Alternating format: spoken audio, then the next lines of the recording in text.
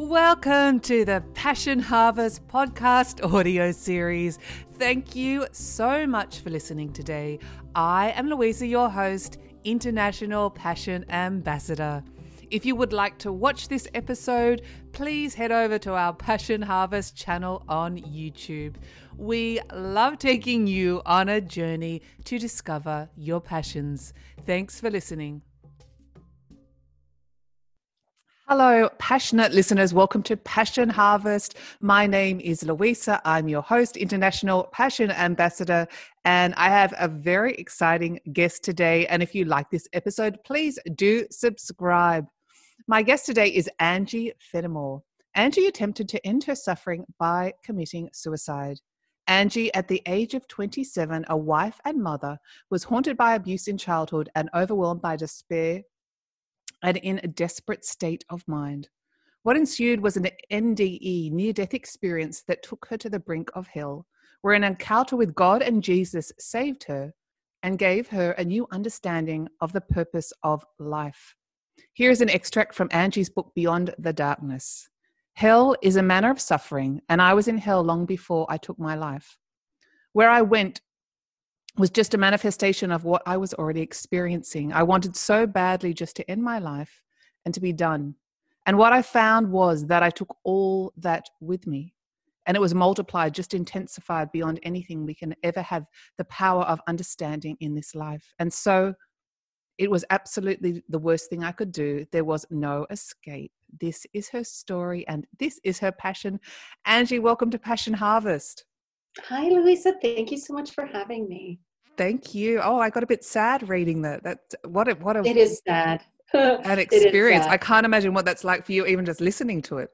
Yeah, it really is sad. But it's interesting because people they'll compare near-death experiences and categorize mine as a bad experience, and it wasn't for me at all. It was transformative, and I came back a different human being, and so I don't have that view of it. And the thing is when you do pass on, when you do go to the other side, this experience that we call life, this becomes dreamlike. It's so, any and all suffering that we experience in this realm is just like that, a quick heartbeat in the grand scheme of things, and it's all healed. So I don't have, it is sad, but I don't have a view of it as it's sad, because had I not had every experience that I've had in life, including everything that led up to that, I would not have what I have now. I would not have access to making the difference that I make on the planet. So I wouldn't change a thing. I wouldn't go back and reorder events and parents and all it's of almost that. like you're detached from that experience, which made you who you are today.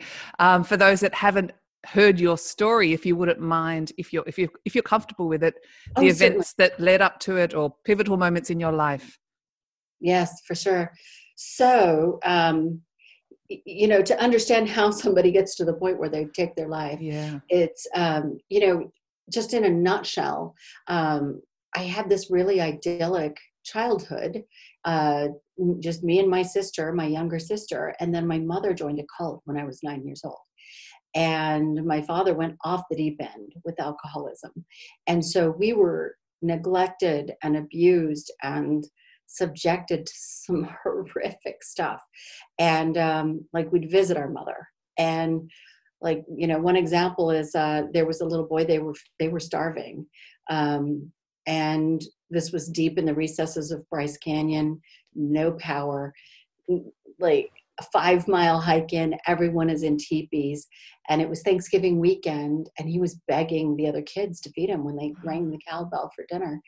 And everybody else knew better. And I was like, well, sure, meet me under the cook shack when it gets dark. And one of the other children ratted me out, so they didn't feed me for the rest of the duration. Wow. So that sounds horrible, but like these things like stacked up. So it's not at the moment that you're dealing with this stuff. It's later in adult life that it all starts. Like, we know some things about this now, when this stuff starts resurfacing. So I was also sexually abused, just like unspeakable things. And so when I was 26, actually, it was a couple days before my 27th birthday. And my marriage was just really unhappy and abusive. And, I was just really, I felt like I couldn't have made any other choices in my life up to that point. I just really felt like my life had been directed on this horrid path and that it was the only choice. And I really felt like my children were better off without me. I had 2 little boys at the time. They were 5 and 2. And by the way, one of them is upstairs right now. He's 34, married. My 3 grandchildren are upstairs as well. So there was no hope. And the next one down lives around the corner, just bought a house around the corner from me with his wife. So, but in that moment, I really felt like my children were better off without me. I was dealing with this cyclical depression that I didn't understand, and I couldn't find any help for it. Psychologists, therapists didn't understand it and couldn't help me either. And so I went off to go get milk, and I didn't come back for 2 days. And I didn't know why I did that. And when I walked in the door, my children were on the ground, on their knees, praying with their father for my safe return. And just the look on their faces, I just felt like this is forever going to be the way it is. And I couldn't subject my children to this anymore. So it was that night that I decided that I was done. And so I took everything in the medicine cabinet. I slit my wrists. I really went to town. I was very serious about it. And the first thing that happened was really a surprise to me. It was not what I expected. So you've got to remember, this is 1991. We didn't know a lot about near-death experience at the time. But I had a stepmother who had a near-death experience, and had told me that she'd gone to the corner of the room and watched doctors working on her after a car accident. And so that's what I expected. And so I'm laying on the couch and I can feel this incredible vibration. I really thought that there was an airplane coming down in the yard. It was that strong and loud and powerful. And so then I took a glance out the window and realized, oh, this is happening inside of me. And so I opened my eyes because I wanted to watch from the corner of the room. And as soon as I opened my eyes, I was like, I could feel myself just suck right back into my body. So then I closed my eyes, and what I saw was like this yellow kind of membrane with red lines running through it, like a road map, And so then I could feel it happening again. I knew it was happening, opened my eyes to watch, back in my body. So I did that a couple of times, and then I realized that I had to will it. That was part of I had to participate in this, like with my will. And so I closed my eyes, and when I did that, I was taken into this experience surrounded by this yellow membrane with these red lines running through it that I didn't realize until just a little bit later. This was my birth. It was my very first memory. And being held like this, squeezed and pushed out this tunnel. And then the next thing I see is a woman who looks an awful lot like me. I look a lot like my mother. Okay. And she's looking down at me and holding me like this. And I'm hearing voices in the room, but I can't understand what they're saying. But I'm just completely present to this experience of euphoria. Like, I want to be here. It was so beyond love. It was complete love. And like this moment of shock, my mother loved me and she wanted me, because that was not my experience. That wasn't a memory. I'd had these traumatic experiences. Then at 9 years old, feeding this kid, it was like it took her permission for them to punish me by not feeding me. So, and then she was out of our lives for a long time. And I just really believed I was unwanted, and that was the root of it all, right?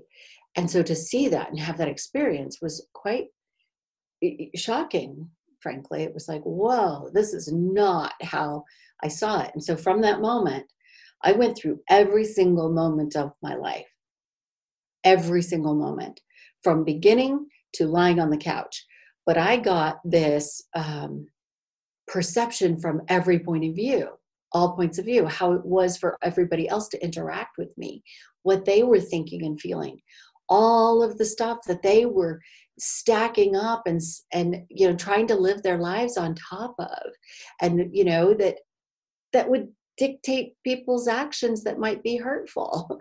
It was like, oh, there's this whole web of experience. This is an interactive experience, and we're all just doing the best we can with what we got. And so I saw it from all these different perspectives. And so then I'm all the way to the moment where I'm laying on the couch, and then it closes, it ends, and I'm surrounded by darkness. But it's not like darkness if we were to flip off the lights. It's darkness like out in space where you can still see forever. And even though you don't have eyes, I mean, a lot of people do experience that. It's I think one guest called it all seeing and all knowing. Yes, exactly. And so then I felt a presence next to me, but I couldn't see who it was. I just recognized him. I knew that I knew this being, and I knew that he was male. And he said to me, I heard it in my mind, "This is your life. This is the life you lived." That was it. There was no drama, no significance. That was just it. Just the facts. And so I realized I'm dead at that point. And I'm looking for loved ones that had passed on, a grandmother, an uncle, a cousin. And I swing my head to the right, and there's a line of teenagers next to me. There's about 6 of them. And I leaned over to look at them. And what I noticed immediately was how dead they were. So it's beyond a physical death. It was like so much darker than anything we experience in this world, and so much sadder.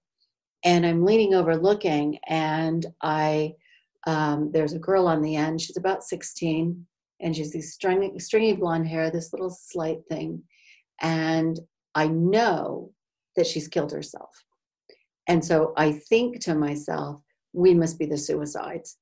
And then when I have this thought, the kid standing next to me, tall boy, black eyeliner, dyed black hair. So you're seeing all the physical characteristics, not just the energetic. Right. And I'm thinking, this is very interesting. I wouldn't think that you would bring that over through the veil. Yeah. Physicality, like that didn't occur to me. So I'm also fascinated by this.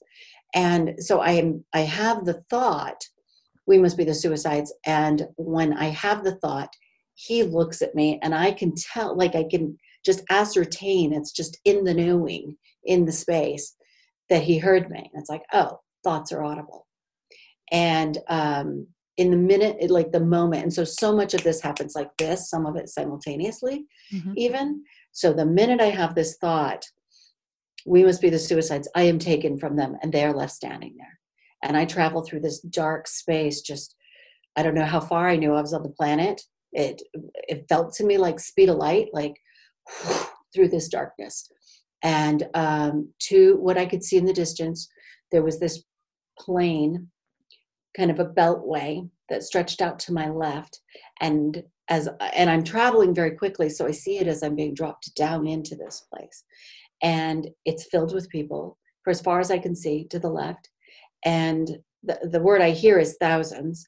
And I ask, what is this? And I hear the word purgatory, which is interesting because I don't have a Catholic upbringing or background at all. I know nothing. I know nothing about Catholicism yet. That was the word I heard. And then there are just people dropping in on the right. And so I drop into this place, but standing up.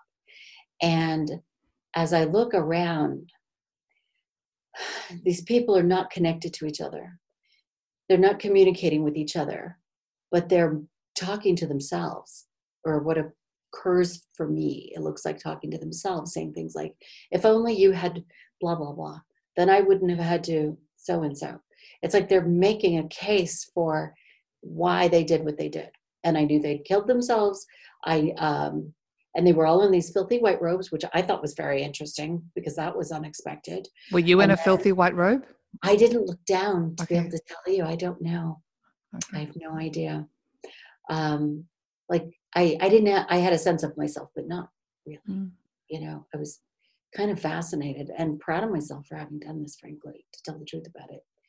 And they weren't connected or paying attention or even aware of each other, except for one man. Oh, and there was this darkness, like this mist, that was like molecular darkness. And it was like sucking life is what it was doing. And there was a man squatting. He looks up at me, and he's the only one that notices me. And that's when I realized I'm seeing in grayscale, because I knew his eyes were blue, yet I'm seeing gray. And I had this thought about him. I wonder if this is Judas Iscariot. I knew he'd killed himself, and I knew he'd been there a long time. And that was it. And it's not like he was Judas Iscariot. It's like that thought came to me, which was audible, which triggered the next part of the experience, which was a pinpoint of light in the distance. And we were it was invisible barriers, but we were bound in this space. Like I could not leave, and I knew I couldn't leave. And keep in mind, this is all happening like this. So there, I see this pinprick of light, just like a star in the distance, and it travels to me at tremendous speed. And as it approaches, I realize this is a being, and he's made of light, like made of light. And his hair is flowing, and his robes are flowing, and he's the most beautiful thing I've ever seen. And he stops some distance, I'd say maybe 30 feet. And then he says to me, "Is this what you really want?" And it kind of dumbfounds me, because I believed I had no choice. I didn't feel like I chose this, or certainly not that I didn't believe I wanted it. It was like, this was the only option. And the purgatory. Yeah, like to end my life, basically. Yeah. Is this what you want? Yeah. And I'm like, like as if I have another choice. And he just like rattles off all of this information. Like, you can't just skip over parts. We've all done this. It's supposed to be hard. Don't you know this is the worst thing that you could have done? And I'm just kind of dumbstruck. And then I hear another voice, and it's the same voice that was with me at the very beginning when I went through my life review. And he says, "Don't you understand? I did this for you." And when he says those words, I see these pinpricks of light coming through next to who I knew to be my father, God, my father. And then all of a sudden, I'm seeing these pinpricks of light, like there's a being behind some kind of a veneer that I can't see through. And then suddenly I am in 3 places at the same time. I am in this void, watching this way out, and I am behind these 2 beings of light, and I can see this exchange between them. And the one who says, "Don't you understand? I did this for you." Like, I knew that to be Christ. And I watched this download of my life from Christ to God the Father, this exchange of knowledge and energy. And at the very same time, I am also in Christ's body, in the Garden of Gethsemane, as he is suffering for me, like experiencing my life from my point of view, beginning to end. So up to that point, I believed nobody got it, nobody understood, nobody could understand. No one cared. And nobody cared. How could you care if you don't know and don't understand? It's like, and in that moment, I really got, he did. Like, he knew it from my point of view. He experienced everything I experienced from my point of view. I can't imagine that. I mean, I'm feeling overwhelmed myself hearing the story, but Christ experiencing and that unconditional, powerful love, I can't imagine the feelings of that. And then it's this realization that he did it for all of us. All of us. And so then I'm starting to realize, but it's happening so fast, like, okay, somebody does get this and does understand how I could come to this point too, and leave behind 2 beautiful little boys, to have to fend in this world without me. And then, but I still just felt like I can't do life. I just can't do it. I don't know how I can recover from this. I don't know how I can make it through. And then I'm shown what would happen to these two boys of mine who are now 34 and 31.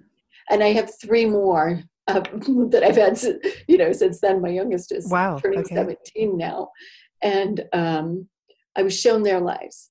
And my oldest, who's an RN, by the way, and a remarkable human being, and just, lives his life to serve others with these beautiful children. I saw him get to this place where it was like this emotional roller coaster of his life is what I saw. Mm-hmm. He got to be about 20 or 21 years old, and he was rendered completely incapable of doing anything he was meant to do here. It just filled with darkness, just like the kids in that line next to me. And then my second one, who's also delightful, he was like taken at about 7 years old because he was too sensitive. He could not do this life without me. So the minute I see this, what would happen to my children, if you made that decision, yeah. Yeah, then it was like not even a decision. It was just an okay that wasn't even uttered. It was just a smidge of an okay. And then I was above this plane looking down and watching all these people, falling down in this plane. And I said, what is this? And it's like, most people are taking their lives or not living to their capacity and going to a place of darkness, but by the way, is self-imposed. And so they all would have a choice like you did with meeting Christ? Yeah, we do. I think it's so self-directed. It's, partly directed by what you believe in. It's partly directed by it. Just what it is it's this big balance. It's just law. We have to understand how our actions impact others. We have to come to an understanding of that. And the only way to do that is basically what Christ did for us and experience it from their point of view. And that's what this was. It was just like a way station so I could get this. And it just makes you realize that complete interconnectedness of life and cycles, because we are not alone, even though sometimes it feels we're so terribly alone. It's mind-boggling. It's mind-boggling how there are no accidents. There is no such thing as an accident. But it's so, like, imagine all the billions of people on the planet, and we're all connected. And, what we do, one smile can actually impact people generations from now, because it just gets passed and will impact this moment for this person and how they behave and what choice they make that impacts others, all of it, everything we do. That really coins the term Christ consciousness, doesn't it? Completely. Yes, you just said it. That's exactly what it is. Yeah. So I was packed this suitcase of information that I needed to come back and do my life. And some of it was withheld from me when I entered my body. And but some of it stayed with me. And as far as just like this information that I was given, this understanding about life. But one of the gifts that I came back with is still this ability to see darkness and light. It's a creative energy. We all have a physical form. Everything, my little teacup here has a physical form. And but everything also has a spiritual creation and an energetic creation with light or darkness. And sometimes we think there's gray, but really it's not. It's just this light and darkness, hovering so close to each other, but all acts, everything. Oh my gosh, I've got lots of questions as well. Yeah. But so it's normal that people, not normal, there's no normal, what's normal? I mean, this conversation isn't normal, but it's quite a common occurrence that people come back with gifts and you talk about light and darkness. So I just love to, if you don't mind explaining that a bit more, what that means. Okay. So it's wow. Okay. So it's so hard to explain because there are no words that go with it. But you can see it. You can actually see it. So when I came back, I could see trees were made of light. And they're so powerful. They're like sentinels on this planet that when I'm in a really meditative space, I can actually see the physical light that they emanate. But it's all creative energy. So it's not like darkness, bad, light, good. It's creative energy. And in order for light to exist, darkness must also exist. So here's an example of it in play. I had my kids at a park, a decade ago, probably more than that, maybe 15 years. And they were playing with this little dog that this old man was there at the park with. Long braid down his back. He's probably 80. And he and I started chatting. And I don't even know how this happens, but it does often. And that is, within a minute, we're having this deep conversation about the state of the world. And he says, I've lived through this and that. I served in World War II. I just see the world is just getting worse. And I don't see it getting any better. It's just awful. And I say, yes, that's a view. Or we could take the case. We could stand inside of what an opportunity to make a difference. So all actions, every thought, every word, everything has these three creations, right? And the spiritual, the energetic, and the physical. So a thought becomes a physical creation when it's spoken. That's how a thought becomes in physical form. And light attracts light, darkness attracts darkness. And so it's really, for example, my grandson just had surgery. That's why they're all here. My grandson had an airway reconstruction, and that's a long story that we won't go into. He's 11 now and all is well, but the kid has had over 50 surgeries. So we're posting on Facebook, okay, here's the update. And all these people are saying, praying for Ethan, praying for Ethan. That is so powerful because it is such an expression of light. And the kid overcame a collapsed lung, blood pressure dangerously falling, fever, all while in an induced coma. And I know it's because of this energy that got created, like our little Facebook pages out there in the world. Pray for Ethan, And so all these people participate in this. And so it creates this energy on the planet. So our planet right now is got the flu big time. Okay. It's vomiting. This is how come we're having everything that we have right now. Our planet won't tolerate this much longer. It's so sick from, years and years and years, hundreds of years of what we've been doing here, So that's a good example of darkness at play. That's a great example. Yeah, but it's all about reestablishing the spiritual health, Which you're a living example of, really, because I guess you were, if you look at it as a balance, you were in quite darkness before the suicide. Yeah. So it's like, what am I going to do? Who am I going to serve? Who am I going to be? It's like, the world's an unfair place. There's a lot going on in this planet that is just unthinkable and dark. And so the question is, well, who am I going to be in the face of that? Look, I think I agree. And I believe I'm of the premise that we do create our reality. So your thoughts, your words, and your actions completely turned your life around. To the light. There's many terms for it, but towards the light. There's always darkness. We are human. Yes, of course. And you can't have light without the darkness. You must have both. We have to have it in order to be expressions of light. There has to be something to play against. I just have got this visual of all these people on this kind of conveyor belt going to purgatory or towards darkness and not choosing to live all these incredible experiences as they could. Fast forward, here's what I think was going on there, and this is just me conjecture. I do believe that they were also having conversations with Christ as I was. I think that they were working it out. I think that's what was going on there. Why else would they be talking? Absolutely. What were the words I said? I said, but I have no choice. So this woman next to me is saying, but only if you had. We're all having the same conversations. And I do believe with God. Yes, I guess in our humanists, we think we can only have one conversation, but when it comes to that there sort is of Christ, no time. Time's not real. Time and space. Yeah. Time is is the rotation of the planets. It's different if you go to a different planet. And all things have this spiritual creation, this energetic creation, and a physical creation.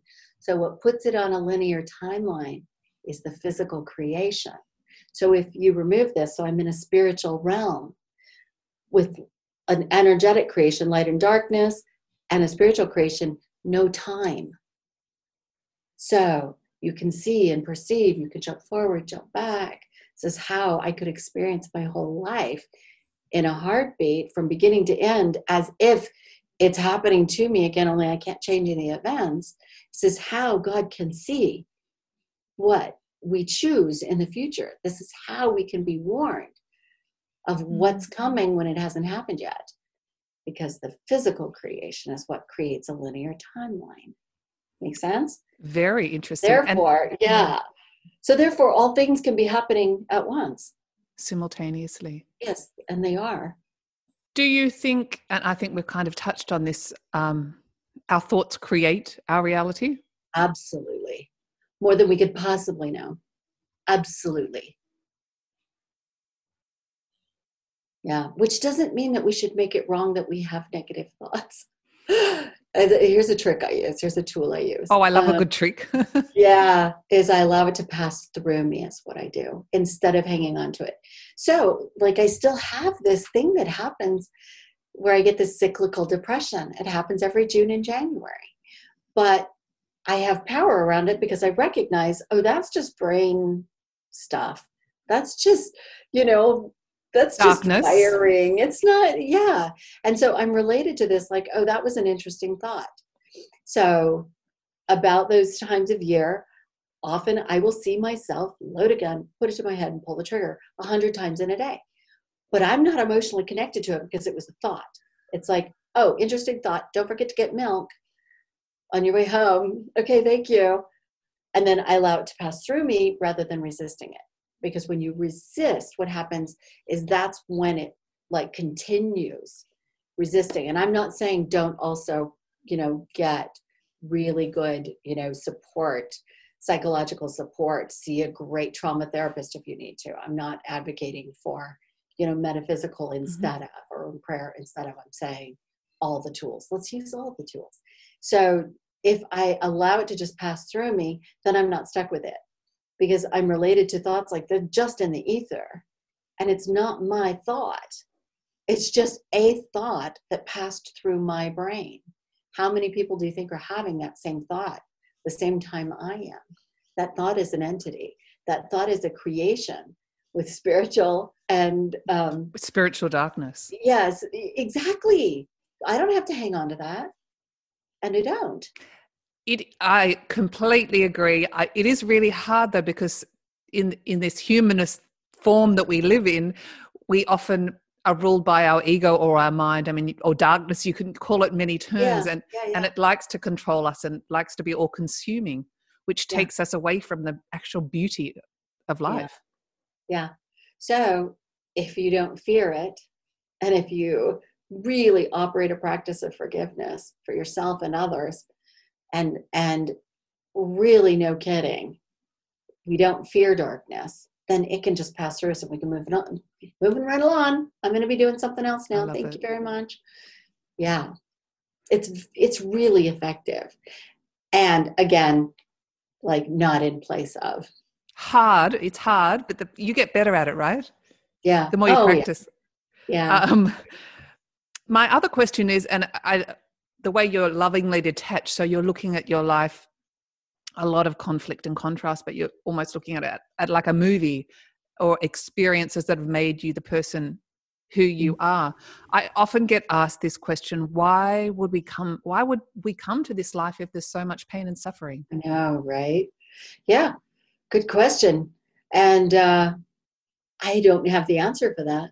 But I don't know. And I have at times thought, why in the world would I choose in? And, the thing is, for a human being, the thing that I think is at the core of all human beings, and that is a desire to make a difference. I believe that that's fundamental to all of us. And then some of us get lost on that path, for sure. but I believe that at the core of every human being, we want to make a difference.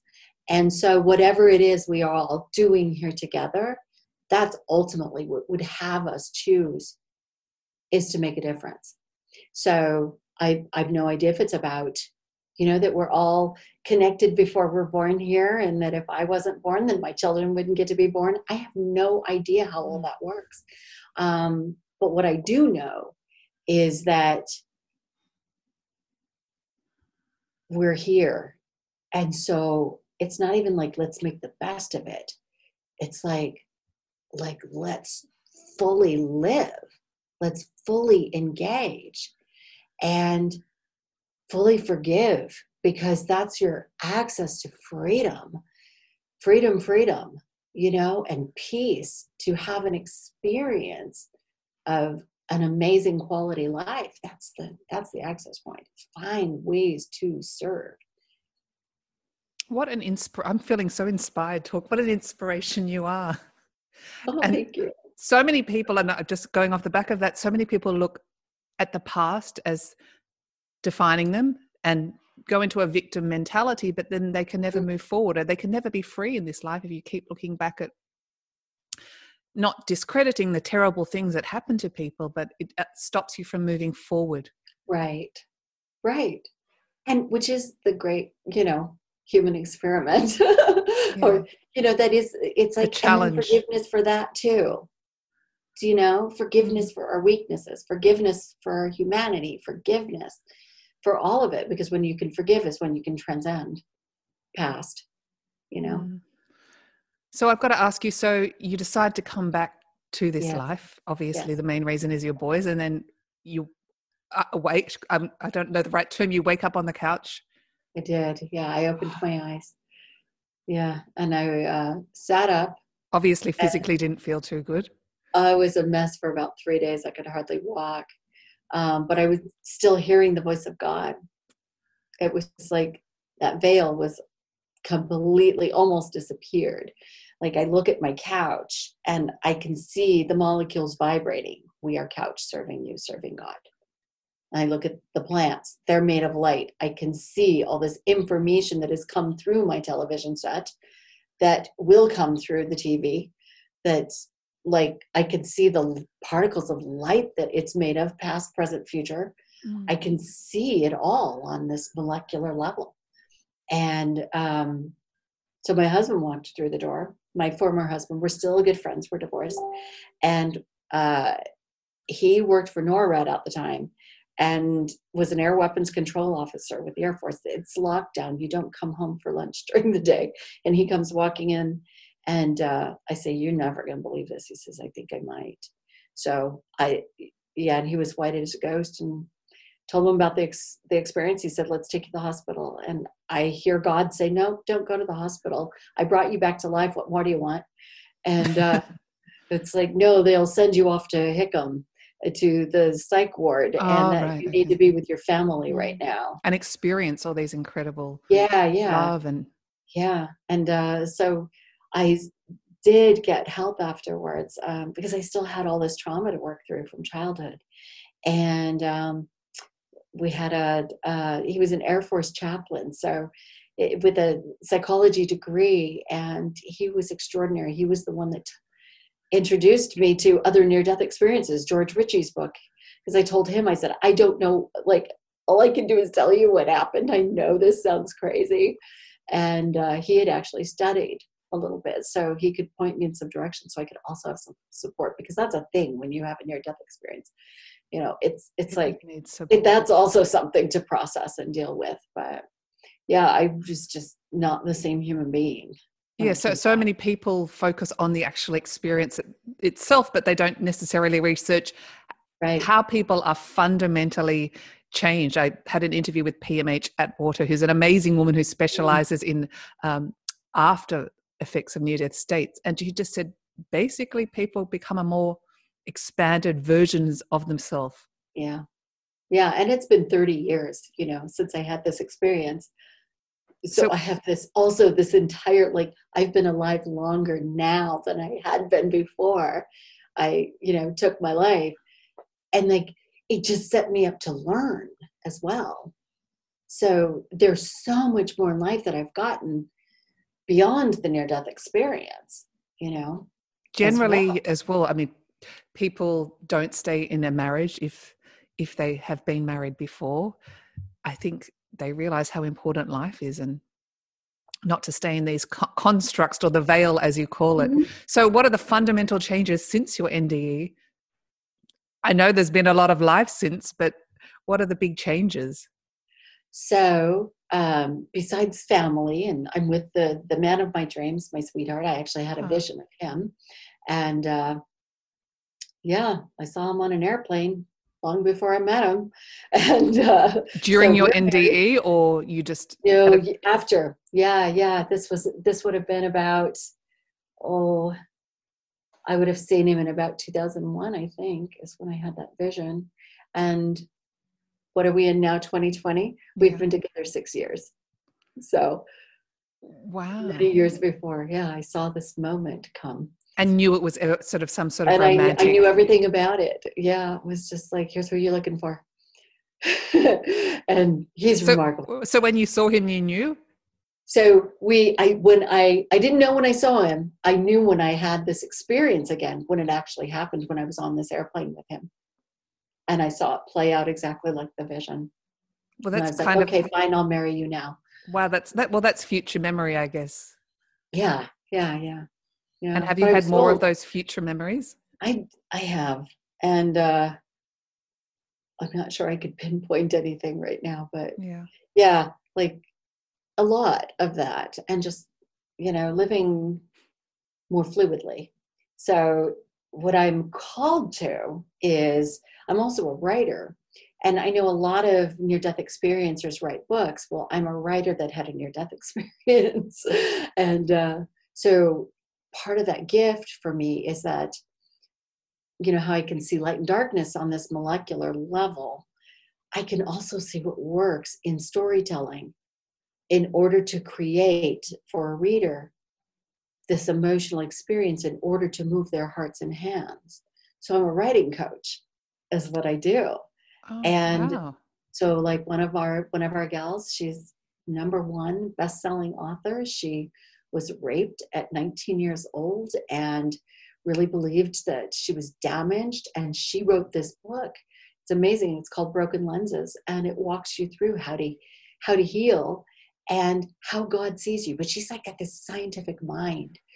And I mean, it's an extraordinary book. And her second one just got picked up by the publisher. And it's like, think about books that are fiction. To Kill a Mockingbird changed the conversation for social injustice.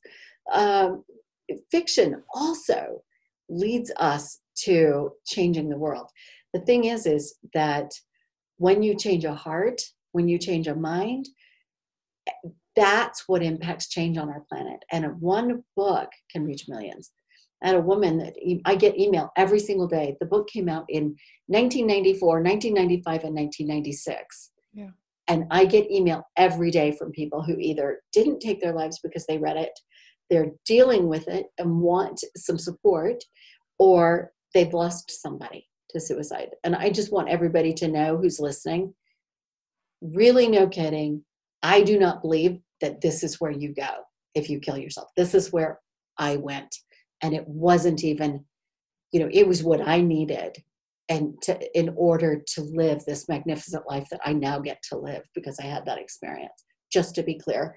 But I get an email from somebody just the other day who lost her 10-year-old daughter to suicide. It's like, what do you do with that? 10. So a book has the power to not only reach millions, but it just keeps going. It's like that energy is still perpetuating. Yes, as if she got it, like the words right now coming out of my mouth now.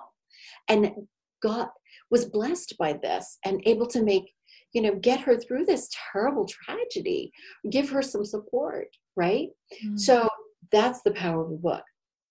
Books can reach millions. And this is how the world shifts and changes, is by virtue of people speaking their stories and that's beautiful. And obviously for anyone that's listening to this show, all your details will be in the show notes, but it's almost as if it could be timestamped. So there's no time. It's irrelevant of the time when you wrote it, whether it was 10 years ago or 2 years ago. Precisely. Exactly. It's like, look at, ancient religious texts. Yeah. It's like right now you feel the spirit touch you right now when you read something that was written 2,000 years ago.